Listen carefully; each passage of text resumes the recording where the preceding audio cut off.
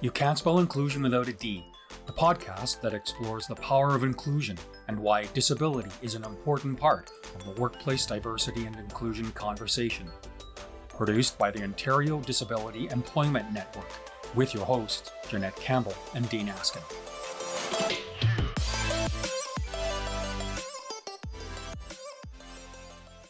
Hello there. This episode's a check-in on hidden mobility disabilities in this country and the Hidden Mobility Disabilities Project, or the HMD Project for short. Now, HMDs are generally the inability to walk any great distance or stand for a long time. And the HMD Project has been investigating accessibility as it relates to hidden mobility disabilities. Hi, I'm Dean Askin, and welcome to this follow-up episode of You Can't Spell Inclusion Without a D. Hello and welcome to the show from me. I'm Jeanette Campbell. For the past year, the HMD Project has been exploring possible changes to federal accessibility standards needed to address HMDs. This project's been spearheaded by the Hidden Mobility Disability Alliance and funded by Accessibility Standards Canada. Now, some full disclosure here, the Ontario Disability Employment Network has been the HMDA's primary partner on the HMD project. We've been coordinating and promoting project participation by individuals and organizations in a national survey and focus groups. And it's been just over a year since we first talked with our guest. And we wanted to find out what Dr. Dorothy Riddle has been finding out from that national survey and focus group since our original conversation in June of 2022. Now, if you haven't listened to that episode 6, by the way, have a listen. It was an insightful conversation about an angle of disability inclusion that's not obvious, is often overlooked, and is one that creates some significant obstacles to inclusion. And Dean, I think we and our listeners are in for some more really insightful points in this episode. So joining us once again from the Sunshine Coast of BC, where she's lived for over 30 years, is the Chief Facilitator of the HMD Project, Dr. Dorothy Riddle. Dorothy is a certified management consultant with a doctorate in clinical psychology and a doctoral minor in statistics and research methodology. She's been a social justice advocate most of her professional life, including advocating for better accessibility for people who live with mobility issues. And also joining us for this episode from Hamilton, Ontario, is Ingrid Mushta. Ingrid is Odin's Director of Special Projects and Innovation. She's been coordinating and promoting participation in the National HMD Project survey and focus groups that have been going on for the past year and that are soon wrapping up. So Dorothy and Ingrid, welcome to this HMD follow-up episode of You Can't Spell Inclusion Without a D. Thank you, Jeanette. Thank you. So Dorothy, I'd like to start with you out there in BC. Is this project still about the accessibility of federal public services, or has it evolved into something much broader about community accessibility? Well, that's an interesting question, Jeanette. From a funding perspective, our focus is on the design and delivery of federal programs and services. But as we've talked with people, people have come on board asking for presentations. For example, accessibility staff in Ottawa, and Toronto, Vancouver, and Waterloo have all asked for presentations.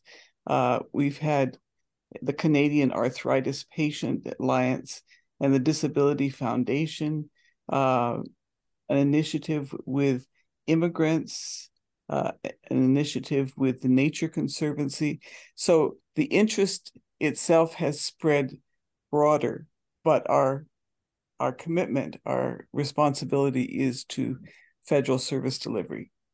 I'm curious, Dorothy, with all the research that's been done in all the focus groups and surveys, what have you been learning from all that research that, maybe you didn't think you were going to find out when you started? I mean, have there been some surprises along the way?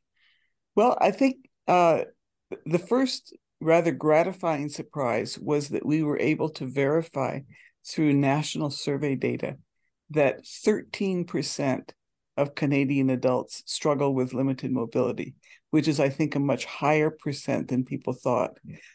People who are using wheeled devices, that's a little under 2% of the population. So this is really a widespread issue.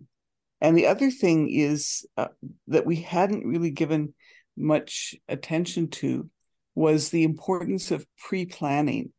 If you're going to go out, trying to figure out how far you're going to have to walk, how you're going to manage in the external environment. And many people said in focus groups that if they thought they were going to have to walk too far, they just wouldn't go to wherever it was that they needed to go. So that importance of pre-planning has been critical, and we've made a recommendation to the Canadian Standards Association to actually add a requirement on websites to give the information that's necessary for that pre-planning. It's really interesting, and I hope that I can jump in here just to add to Yeah, what please, Dorothy Ingrid. is commenting. For me, as I was analyzing some of the data that Dorothy's utilizing, that concept of mobility fluctuation, your capacity fluctuates from your current state to your future state. And when we talk about future state, we're not talking about months or weeks, we're talking about hours, possibly. Yeah. Mm-hmm. Well, and I Excellent guess point. that really speaks to to Dorothy, your point around that importance of pre-planning and realizing that people are sometimes self-selecting out of going out or accessing something because of that distance. And so, Ingrid, interesting that future state, when we think about that, we think, a year from now or something, but we could be talking about an hour from now. And also really great that, as I love how you put it, Dorothy, the gratifying surprise that you're able to look at the information and the research and find out that 13% of Canadian adults are struggling with this. And so that really, the power behind a number like that is really hopefully going to make the impact of this project that much stronger. And so a question, I'll start with Ingrid and then Dorothy jump into this, but I'm wondering, Ingrid, because you've been sort of at the front end of this with trying to encourage participation as one of your roles, have you been getting the participation that you'd hoped for? That's an interesting question. And, I think that we had hoped for a number of Canadians to see this as something that they could get behind. But I think that a bit of education or the lack of awareness from the Canadian public to how much HMD impacts all has resulted in maybe not as many people participating as we would have liked. I know that we sometimes feel like people are oversaturated with requests, but in that number that Dorothy just put, 13% of Canadians are impacted. And HMD doesn't impact just the person, it impacts their family, it impacts their community. And so, if there is anything that comes out of the data and the report, it's my hope that more Canadians would want to participate in future developments of this project because they will see how they can be themselves impacted by hidden mobility disabilities. Because we can all land into this demographic from an accident, just an episodic disability. And I don't know if Dorothy wants to speak to that as well, that, we can all experience hidden mobility disabilities. Well, and Yes. yeah, Dorothy, I'm wondering for you, did you feel like you were getting the participation you'd hoped for? In our previous podcast, we were all discussing some pretty aspirational numbers. How do you feel about the participation? I feel very good about it. The survey data was very important, and we've had over 2,600 participants across Canada take the survey, which is statistically, very reliable. So I think the participation has been good. I'd just like to add one thing to what Ingrid was saying, and that is one of the barriers in trying to do this kind of research is that people don't see a limit on their mobility as a disability often. They see it as my problem. I haven't exercised enough. I'm not eating right. I'm not getting enough sleep. That's why I'm having trouble walking long distances. And so part of the outreach to me that's critical to continue is to get people to recognize that if they are having difficulty walking more than what we found was 15 meters or 1.5 school buses, if they're having trouble walking that far, that it's not their problem. It's the interaction between their limitation and the way in which the external environment has been designed. I want to build on this a little bit and ask, the world's come out of the COVID-19 pandemic, more or less.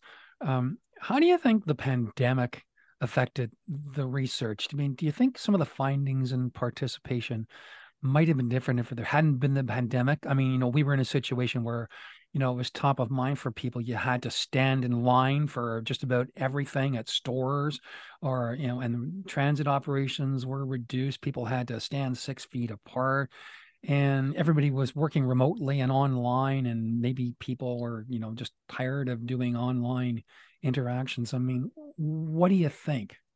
Well, to me, there are two consequences. One is the way in which focus groups were run needed to be online rather than in person. But to me, actually, the ironically, the most important impact was that the issue of social isolation became very, very clear. Now, that is one restriction in social participation and social isolation is one of the key issues that persons with limited mobility have to deal with. But in the pandemic, much more of the population experienced social isolation. And so there began to be research on the impact of social isolation. So it wasn't directly on limited mobility, but it was on a very important correlate of limited mobility. And that's interesting. If I can just augment that thought or add to it, is that through the focus group analyzing that information, we discovered that many of the people who participated noted that hidden mobility disabilities can sometimes make them seem invisible to our society because of that concept of social isolation, because you don't want to go out on your own and potentially be in a situation where you can't be helped or where you get yourself into trouble, as many participants noted. So there is a strong correlation or a strong relationship in here between hidden mobility disabilities, planning for your date, and social isolation. That's just a fascinating piece to come out of that, and that really looking at the impact of social isolation, as you're saying, and how those two themes have managed to come together somewhat in this. And also, Dorothy, I'm really thinking about what you said earlier around one of the challenges is that people don't necessarily see themselves or identify as, I have a disability. They're not identifying with, oh, I have a hidden mobility disability or limited mobility issue, but instead they're sort of that self blame, that responsibility. I'm not exercising enough. I didn't eat right, so I don't have energy, or I didn't sleep enough. And so that in itself, I think, is really quite interesting. And I'm wondering, were there other challenging parts of this project that you came across, or what's been the most challenging part of the project so far? Well, from the project perspective, I would say the most challenging has been trying to get Canadian Standards Association to take limited mobility seriously. We have been giving input as to changes needed in accessibility standards. And the response we get back is either not interested or we'll take it under consideration and take a look. When we come back to these standards in 5 years, we'll think about this. And to me, that when you think about 13% of the population being effective, that's really irresponsible. Yeah. I would like to talk a little bit more about the social consequences of social isolation, if you don't Sure, mind. please. Yeah. Because there's a couple of things that that have come up. One is the loss of serendipitous encounters. In other words, someone like myself, if I interact with somebody in person, it's usually because it's planned ahead of time. Somebody that I know by name or I know personally. I'm not just walking around the community and randomly running into people. Even though I now walk with a cane, I get a lot of pressure to walk further than I can safely. I'm overly dependent on others to act for me, like to get something from a store where I know that I can't possibly walk that far within the store. And then constantly having to self-advocate to say, I'm sorry, that's too far. I can't walk that far. It's people who haven't had to deal with that kind of pressure may not recognize how draining it is, how difficult it is. Well, That's oh, sorry, Ingrid. I was just going to say, Dorothy, you talked about the social consequence and that loss of that serendipitous encounters. And so were you also saying this really lends to the social isolation piece and that, you even within your community, you don't have those unplanned, random, beautiful, spontaneous moments? Yes, exactly. Now, fortunately for me, I have a partner who walks several hours a day and who will come back and share with me those encounters, but it's not quite the same. Yeah. And Ingrid, you were going to say something. Yeah, I was going to add that the focused group data tells us that there's a lot people who have or who experience HMD live with a lot of pressures. The pressure to keep up when they're out walking, a self-imposed pressure to somewhat solve the situations that they find themselves in. That whole concept of pressure not to inconvenience others. And if you and I think that there's a theme that hasn't been spoken in here as well, but there is a pressure that if you're a young person to almost hide or put pressure on yourself. So if you're a young parent to a child and you experience hidden mobility disabilities, you might want to push yourself because you want to keep up with other parents, but then you get yourself into trouble. That's a really interesting point, Ingrid, because I'd like to just expand it a bit. There's an assumption that I've run into a lot that limited mobility is just a matter of aging. And it's just because you're older. But in fact, we found that people as young as 15, that's the youngest we've sampled, have limited mobility issues. And as you said earlier, anyone can break a leg, Mm-hmm. and have that kind of issue for a while on a temporary basis. So we need to recognize it for the issue that it is on its own and not just write it off to something else like aging. Ingrid, you were talking about some of the things that came out of the focus groups, and I want to pick up on that a little bit. I guess focus groups sometimes they can sort of be like that famous movie line from Forrest Gump, kind of like a box of chocolates. You never know what you're going to get.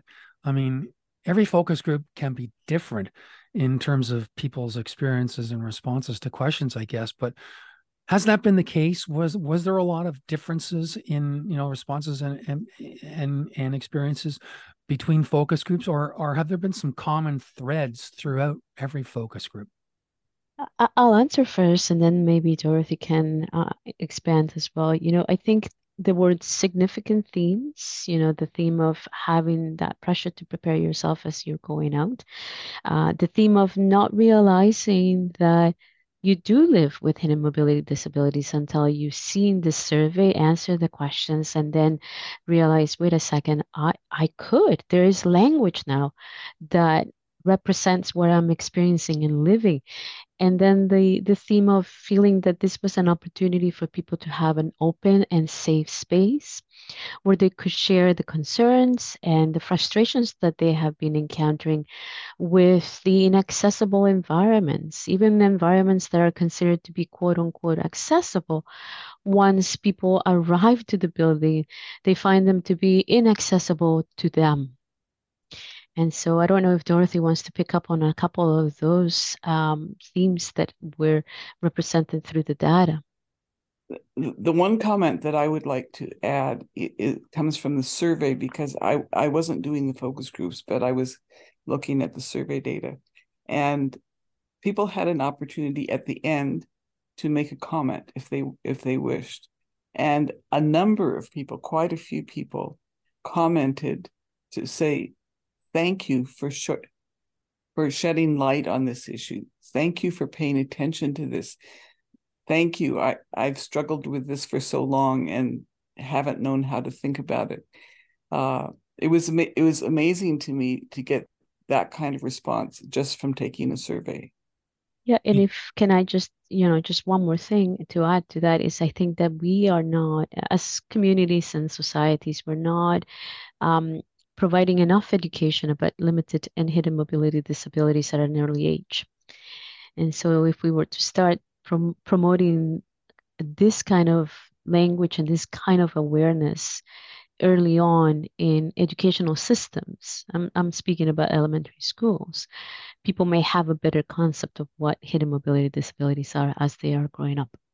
It sounds like, Dorothy, some of the continuity of comments is one of those things where you might be thinking, gee, I wasn't expecting that to happen or to find out that.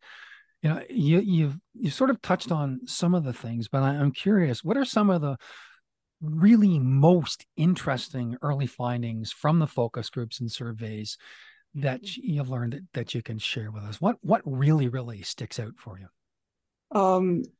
Well, I've mentioned the fact that it's 13% of the population, which really was the first thing that stuck out to me.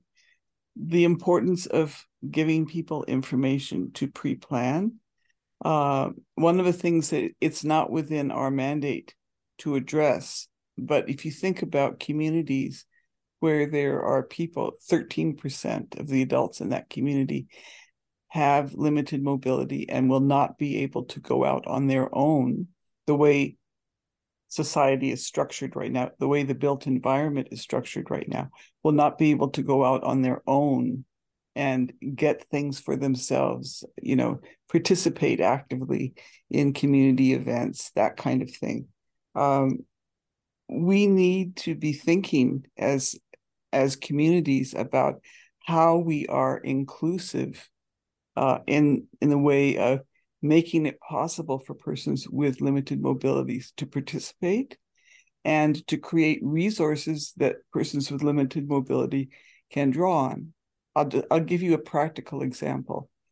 I have a transit chair, which is a lightweight chair that someone can push me in. You see ones like it in hospitals sometimes.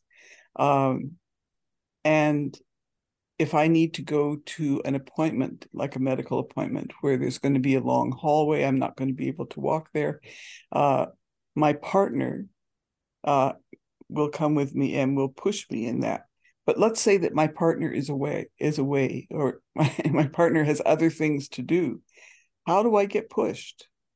Where do I turn for that kind of help? So that's what I'm talking about. I'm wondering if we can sort of put a number to that 13%. I mean, people, it's always helps paint an easier picture with a number. I mean, if it's 13% of the population now that has an HMD, and apparently That's as of June 16th, the new population of Canada is 40 million people. So are we talking about somewhere around 5.2 million people who have? yes, yes, That's a lot. yes, it is a lot. That's a solid number. Yeah. Yes. And when you think that there are many of those who simply do not go out because they're afraid they'll get into a situation where they've walked too far and they're immobilized by pain, that they can't get anywhere. So Eh, they stay home. Yeah, and Dean, thanks for turning the percentage into a real number. I actually find that really helpful. And Dorothy, building on what you're saying, if we're talking about 5 million people across the country that are not engaging, not able to engage because of the design of the environment around them. Um, I think you're emphasizing why this project is so important. But can you talk about maybe just exactly why this project and all of the findings in your research is going to be so important? Well, our funder is Accessibility Standards Canada. And so our hope is, and this may or may not be realistic, that Accessibility Standards Canada funded us for a reason, that they actually want to know the results of our research and they actually want to act on them. So, because people with limited mobility in general are fine in their home environments, they can arrange their homes so that, it all works for them. It's when they step outside the door and they interact with the external built environment that they run into trouble. So I don't know if that's just an aspirational hope or if that's a realistic hope that there will be changes to our accessibility standards and that they will be enforced. Well, and I think that really does speak to why this project and your findings are going to be so important because you're right. Accessibility Standards Canada is asking and has engaged with you to find this information out. So, to what end and what next when you provide this. And I like what you said earlier about, you know, you're not doing this so that they can just take it under consideration or will refer to it and that you made a really meaningful statement in saying it at when we're talking about 5 million people, it's irresponsible to not act on the recommendations and findings. um and one of the things that we talked about when we were doing this original interview last year was also about the lack of awareness. And I know you've been touching on this, and Ingrid, you have as well, the lack of awareness about hidden mobility disability. Um, what what have your findings sort of revealed about that fact that there is this lack of awareness? What I have found, and I feel very fortunate in uh, having been invited to give lots of presentations on this. Usually, when I give one presentation, there's at least somebody in that group that then invites me on to another group. And in general, the response has been very positive. When you think about it, there's not the changes required are not that great. Put the benches back, Mhm. in the Yeah. hallways. It doesn't cost a lot of money. You don't have to redo the building. You just have to make it possible for people to sit and rest every 15 meters. Yeah, Yeah. I was gonna talk about that. It was clear from the focus groups that more opportunities for stop and rest are very easy and actionable things that anyone who serves the public could be doing in their built environments. And then the other one that was very easy and actionable for anyone here in this podcast who serves the public is to incorporate just information on your built environment, not just the outside, but also the inside. Map out what the building looks like. Where are the locations for seating arrangement? If there is an incline to the building, getting to the building, note that so that the person can, going back to that concept of planning your outings, give opportunity for people to be aware. Empower people who have hidden mobility disabilities with information. And I would add to that, that's excellent, Ingrid. I would add that if you have spaces like long corridors that people may need to maneuver through, provide mobility aids and publicize the fact that you have mobility aids for people. It can be cane chairs, seats, those canes that there's a little seat that opens out that you can sit Right. and rest. Or you have the transit chairs that a companion can push, or anything like that, to make it easy for people to maneuver through the building. Or what to me would be even more wonderful is to have staff that would be helpful.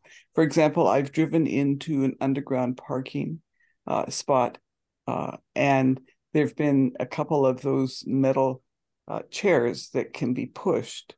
But if I don't have someone with me that can push me, then that doesn't help. But if there was a number that I could call where a staff person would come down and push me, that would be fantastic. Dorothy, I had an opportunity to sit on one of your recent presentations, and I was struck by a couple of things. When you had mentioned the social isolation aspect, of hidden mobility disabilities, but the thing that during that presentation, when I was listening, the thing that really struck me was you started using the terms hidden mobility disabilities and limited mobility disabilities kind of interchangeably about the same thing. What prompted the shift in language or terminology? Well, it was actually feedback from people who said that limited mobility was easier to understand. It's like with hidden mobility disability, which is what we started out with, they had to learn a new language. They had to understand what the concept was. But that if someone said limited mobility, they immediately got a picture in their mind of someone who couldn't walk very far. And so it was easier for them to grab a hold of the ideas. So that's why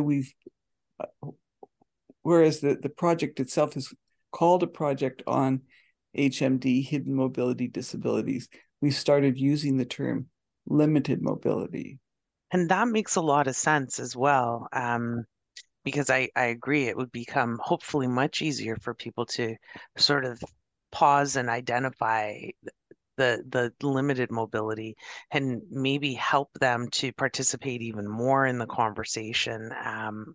And what I'm wondering, Dorothy, is once the research ends, what's the next step in all of this? Well, our hope is that limited mobility will actually become part of accessibility standards. This whole initiative, the funding initiative, is towards the goal of making Canada barrier-free. And the barrier of distance to be walked is one that has not been addressed before in accessibility standards. So our hope is that will happen, and also that people will continue to reach out to the Hidden Mobility Disability Alliance for information. People who haven't thought about this before will come across our website and start thinking about it. But we don't really actually have much control over what happens when the research ends. I'm glad you mentioned, this is all in the goal to make Canada barrier free, because that's what I wanted to ask you about. I mean, the Accessible Canada Act is out there, and that's that landmark piece of federal Canadian legislation now that's setting out to make this country barrier free by 2040. But I'm wondering, Dorothy, in your opinion, how realistic is that 2040 accessibility target, with all the things you've experienced with the research, with findings and the whole process of getting everything together, and everybody, and as you said, the CSA, responses that you've had from the CSA. How realistic do you think that 2040 goal is? That's a great question. It could be realistic, but the thing that has bothered me from the very beginning is that there's no federal measurement of the barriers that exist. That's one of the first things that we went to, was we asked the federal government about, the data, who had what regulations already in place, who had, how are they going to know that Canada was barrier free? And I still don't know the answer to that. I still have not received a good answer. There is, under the Act, under the Accessible Canada Act, there was a requirement to create accessibility plans. And a lot of our work last fall was to help people put limited mobility into their accessibility plans. But the results, the plans that resulted were very, very general. As a statistician, as someone who's done program evaluation research, I wouldn't be able to measure whether or not the goal of barrier-free had been met from the way in which those plans were designed. And there are a couple of federal agencies that have gone a little bit further than that, which we've been pleased to see. But I don't know. You cannot reach a goal unless you have a way to measure where you're starting from and the progress that you're making. And I'm unaware that the government has that, and I would be happy to be proven wrong. I'm thinking like the joke that used to be, when a teacher was marking your paper, it's like when the joke of the teachers in high school when they say, "Oh, I'm just going to throw the papers down the stairs, and whichever one goes the farthest gets the highest mark," kind of thing. So it sounds kind of like that's the scenario we're talking about here. Well, the thing that I have found disheartening is that I've raised this issue, I've asked this question, and I haven't gotten a response. That is disheartening, and I can understand how frustrating that would be, especially because,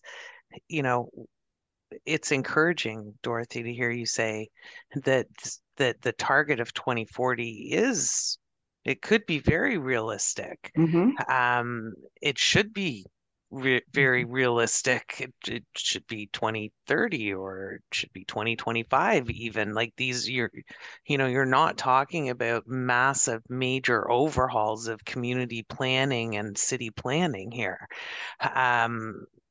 But disappointing that without those, and 100% agree, without the benchmarks in place, how do you measure your progress? How do you even know where you need to start?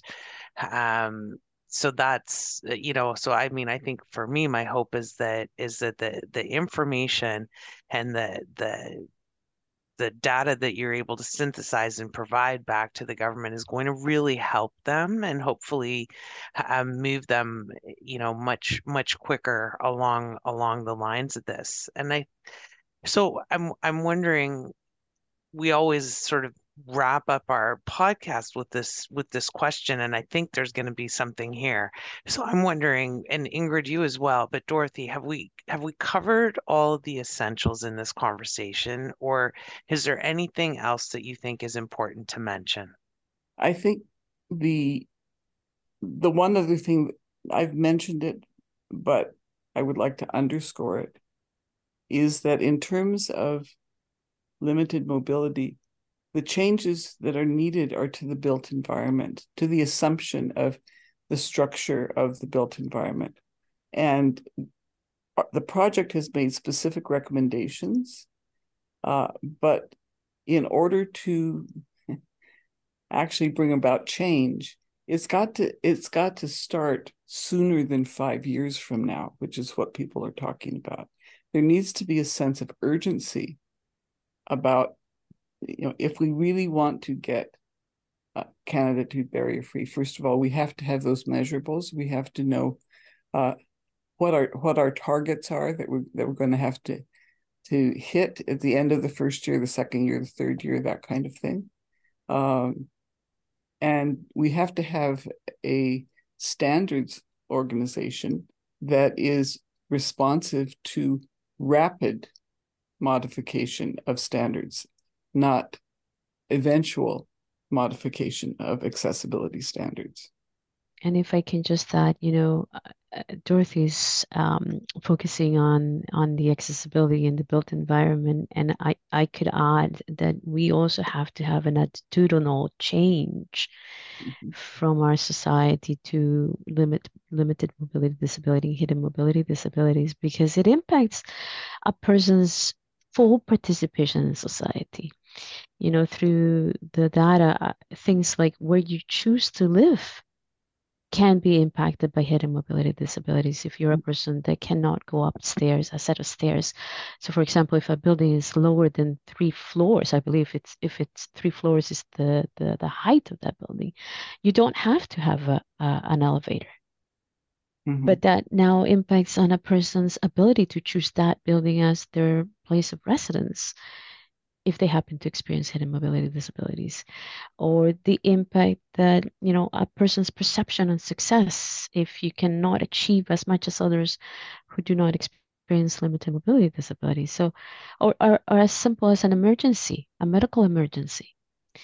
If you cannot walk or get yourself to a clinic, what is the impact of that person? So I think attitudinal changes within our society are very, very important to ensure that we are providing accessibility to all. I would agree, and I would add, this was mentioned briefly earlier, but limited mobility doesn't just affect the person who has limited mobility. It affects the people around them. My partner spends a lot of energy helping me be able to do things. So it's not just my life that is affected. Well, and I think, Dorothy, that's that point. And so, I was right. There was other things that we always have something else to add. And I'm glad for that because, you've really opened up and hopefully some future dialogues. And for people who are listening, they're thinking about this again, that the changes that are needed are to the built environment, but to think about even what limited mobility is, why these changes, it's for everybody. And when you think about your partners and you think about your kids and things like that as well, it's like your ability to go out and interact and your ability to go out and enjoy your community and or your ability to go out and get your basic essentials, or like Ingrid said, that this can dictate where you live, where you choose to live, where and we've said what activities you're going to engage in and things. And so, I'm glad that it feels like there's a lot that's going to be there to think about when the report and recommendations are put together, especially around some of these needs. I think, Dorothy, that you've pointed out around that we need a sense of urgency and we need rapid modification and we need targets in order to address this and address this in a timely manner. So Dorothy, I'm going to say, thank you so much for coming back to share what's been happening with the HMD project and for sharing with us what you've been learning from the survey and from the focus group research. And to my colleague Ingrid, I'll say thanks as well for being a part of this conversation and sharing your perspective. Thank you very much for the opportunity. It's a privilege. Thank you. I want to say thanks from me as well, Ingrid and Dorothy. And, as I was listening to some of the things you were saying, I found myself that points during this conversation when you were talking about all the data you've collected and a lot of the surprises along the way. I started thinking that, research projects like this are kind of like doing journalistic research. I mean, I related to that because that's the background I come from. And, the more research you do, the better picture of things you can paint. And it sounds like there's going to be a strong picture of limited mobility disabilities in this country when you're all done. But I mean, sometimes, with all that research, the more you'll learn, things can go in a totally unexpected direction with a piece. And sometimes you just have to say, stop, I've got enough, and time to put the story together. Or in this case, I guess it's your report to the federal government.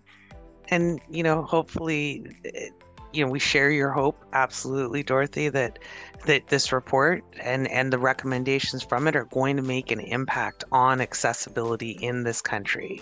And, we've got an aging population, we have disability on the rise, and the reality that anybody can join, the world's largest minority group at any point in their lives. And you can join it briefly or you can join it permanently. So accessibility is going to continue to be hugely important in the years ahead. And speaking about what's ahead with accessibility, we hope that you'll join us next month for another episode about accessibility on this podcast, and that's web accessibility and why businesses are lagging behind on it and what needs to happen to change that. So that conversation is going to be coming on July 11th. So that's it for this episode of You Can't Spell Inclusion Without a D, and I'm Jeanette Campbell. And over here at the other mic, I'm Dean Askin. Thanks again for listening, wherever, whenever, and on whatever podcast app you're listening from. Join us each episode as we have insightful conversations, including follow-up conversations like this one, and explore disability inclusion in business and in our communities from all the angles. You Can't Spell Inclusion Without a D is produced in Toronto, Canada by the Ontario Disability Employment Network. All rights reserved. Our podcast production team: executive producer and host, Jeanette Campbell. Producer, Sue Defoe. Associate producer and host, Dean Askin. Audio editing and production by Dean Askin. Our podcast theme is Last Summer by Ixon. If you have feedback or comments about an episode, contact us at info@odennetwork.com. That's info@odennetwork.com. Join us each episode for insights from expert guests as we explore the power of inclusion, the business benefits of inclusive hiring, and why disability is an important part of the diversity, equity, and inclusion conversation. Listen to You Can't Spell Inclusion Without a D on Podbean or wherever you find your favorite podcasts.